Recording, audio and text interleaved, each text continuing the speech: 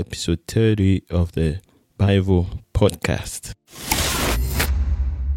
Hello, and welcome to the Bible Podcast, a podcast for pastors, church planners, ministers, anyone who is doing the work of ministry and working in the marketplace at the same time. This is your time of encouragement. And now, your host, Ade Sabanjo.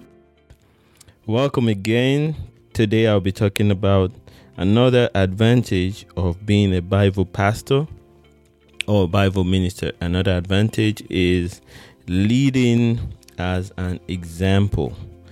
And I'm going to also mention another one, which is being in the position to develop leaders.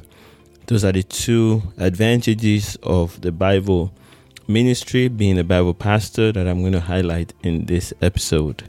Before I go into today's discussion, I want to mention that I'm so glad that each one of you is listening and being a blessing to me and everybody as you comment and you send in your messages. It's always very encouraging to get those messages that say this has been a blessing to me and all that.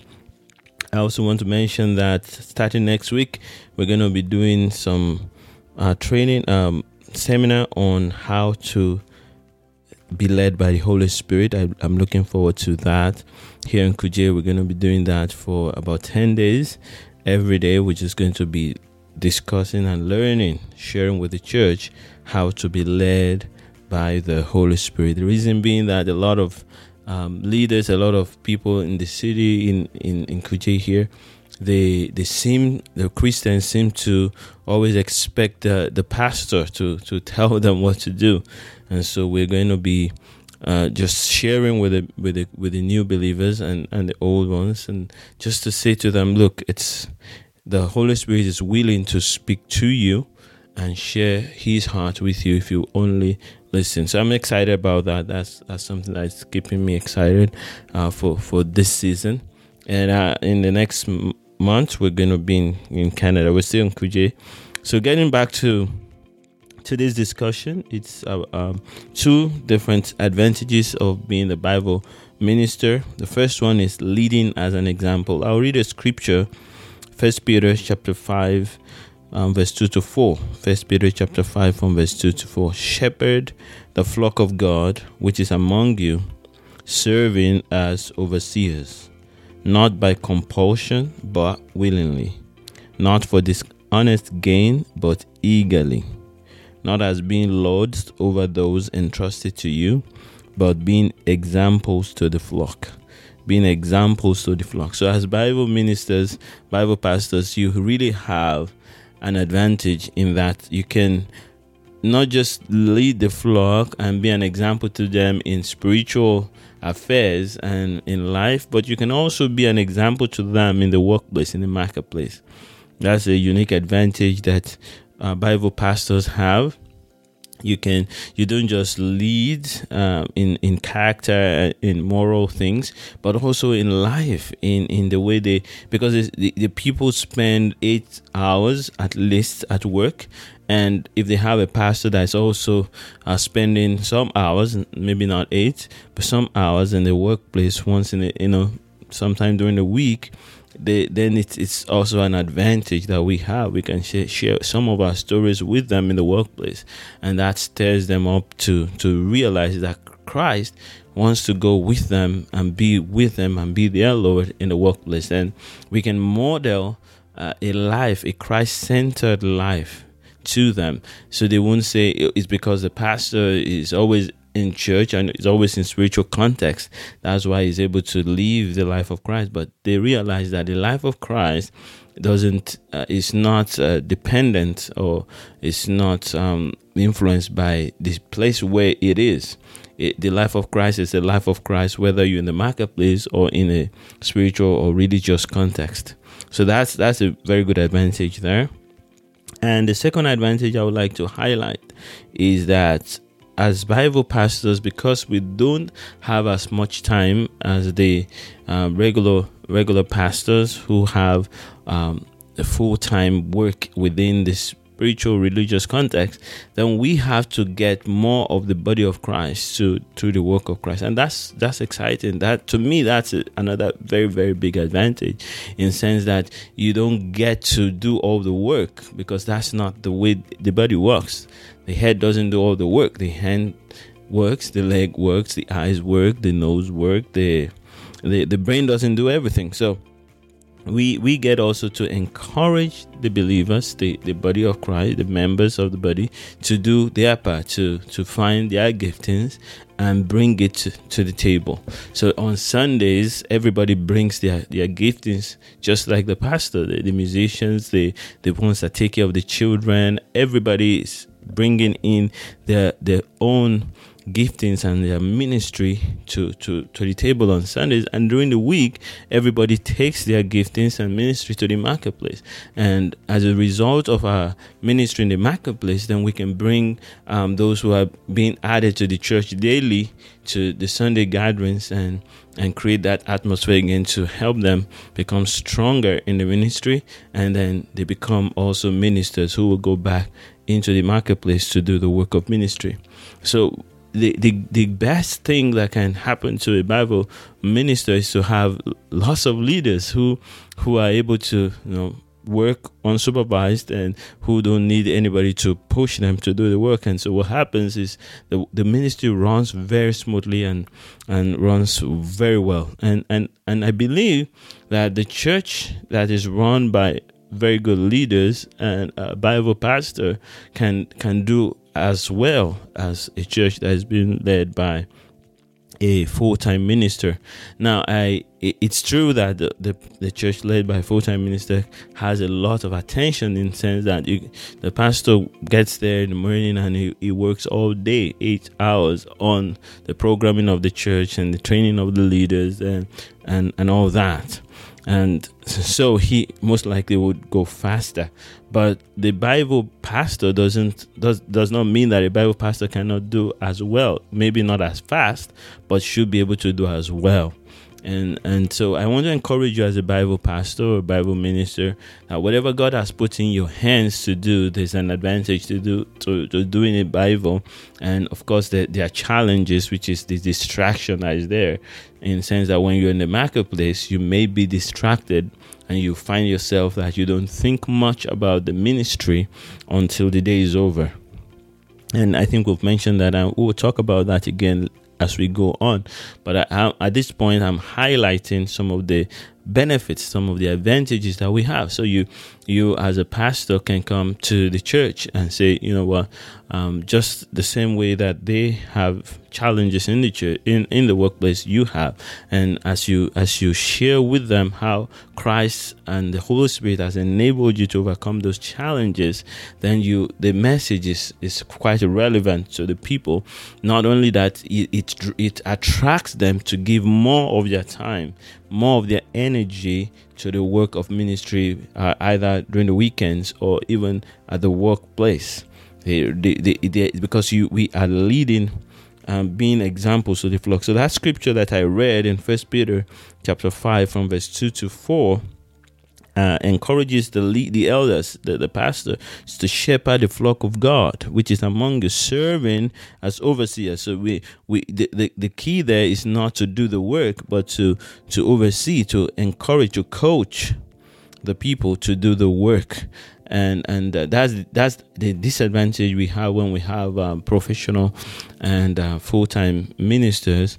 Not that I'm saying that's wrong, but I'm saying that we need to retrain our members sometimes, because they assume that because the pastor is paid his full time, then he ought to do the work. To me, that's ridiculous, because you don't say because the coach of a team, of a soccer team, is paid, he has to go do the playing of the game. He doesn't have to do. He's paid to coach the people, and so the pastor, whether full time or Bible, is there to coach, not to do the work. So we don't do the ministry. We encourage, oversee, strengthen, and and just stand alongside with the body as the work of ministry is being done. And the work of ministry is just bringing the love of Christ to people out there.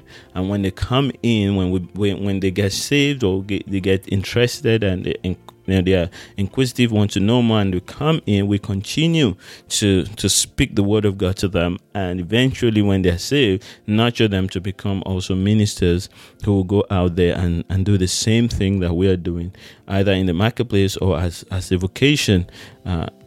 Totally. Now there's a book that I've been reading in the area of leadership, because towards the end of last year, I realized that I should have spent a lot more time developing my skill as a leader. And so I started reading books by Dr.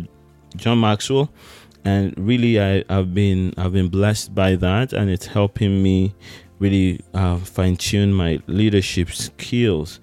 And I've been reading a book titled Developing the Leader Within You. I just finished it, Developing the Leader Within You 2.0, and I've really been blessed by that. I just want to share a few things, summary of what I took away from that book. I can't say everything I took away from the book within this podcast. There's not enough podcast episode. It's not enough time, but there are a few things that I took away in summary, and it's going to define the way I'm going to be doing this podcast from now on. So just want to share that with you. The first one I want to highlight is that effective leadership doesn't happen on its own. And that hit me really hard, in the sense that all this while I knew that I needed to be a good leader, and I would from time to time read leadership books. But as I've reflected over the years, over about 6 months to 8 months now, I realized that the work of God that I have been called to do requires real leadership. And because our church, the call that God has given to us is to plant more churches all around the world, and so it needs real leadership. And so I discovered that I've not been intentionally developing and strengthening my leadership skills. And so reading this book really got my attention again and drew my attention to that. So I'm going to be working on that. And there's another thing that I read in Developing the Leader Within You 2.0, which is that if you would invest an hour every day into anything, and you do it for 5 years, I think that's what it says, 5 years, you will become very good at that thing. And when I was reading that, I asked myself, what would I like to invest an hour every day into? What area of my life do I need to do that now for the next 5 years? And I realized that it has to be leadership. It has to be leadership, because I sense that the church that God has called us to lead is about to take off, and for us to get to the next level, then we have to have very, very good leadership. Not just leadership. What I sense is actually that I want to invest a lot of my time into not just being a good leader, but also being a very good trainer of leaders. A very good trainer of leaders, someone who is gifted and knowledgeable about helping other people to become leaders. And that's what I believe I'm going to spend the next 5 years doing every day for 1 hour.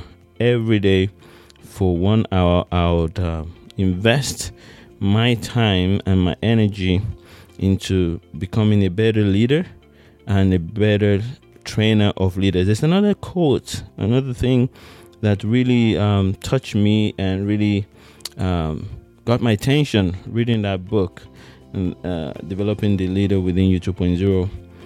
It says, successful people do daily what unsuccessful people do only occasionally. And that's just that's me when it comes to leadership. I have not really intentionally devoted much time to developing my leadership skills, and so So that's something that I want you to take also. As I'm learning, I'm going to share what I'm learning so that you can learn alongside me, and you become a better leader way earlier than I did, because I'm noticing that I have to be a better leader, because I realize that the church needs to get to the next level, and I'm noticing that I need more skill to get there. Not only that, to become a very good and expert in training people to become leaders.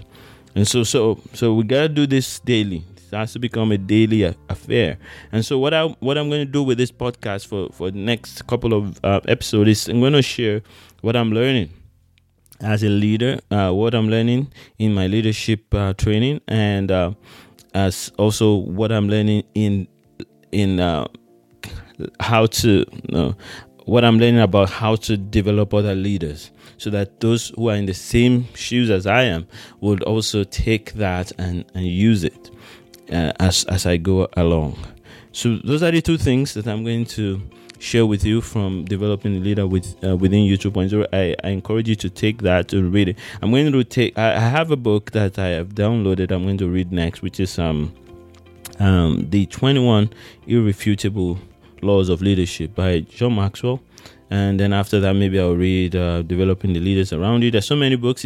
From reading this book, I discovered that he has written, it says 100 books. I don't intend on reading all the 100 books.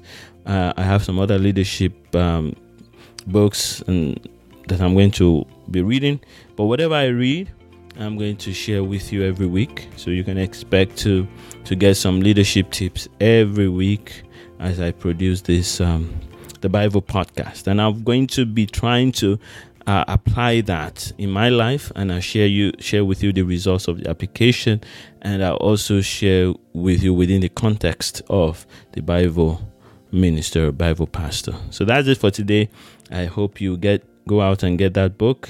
Check on my website, adesubanjo.com/Bible030. You see a link there to that book. And make a comment, leave a comment, and say you're enjoying this or that you pass by. Let's say a word of prayer. Father, thank you for this time. Thank you for every Bible minister that's listening to this. I pray that your power, your presence will just be made manifest to them again in a new way. Pray that as we minister through this week, that we will see the move of your power. Lord, we ask for a worldwide move of your spirit, a revival of your church. Make your church glorious in a new way. Let your fire flow freely through your children that are everywhere right now in the world, working or just being with their family. Father, I pray that your grace will continue to be in our lives and manifest through us. Thank you, Father. In Jesus' name I pray. Amen.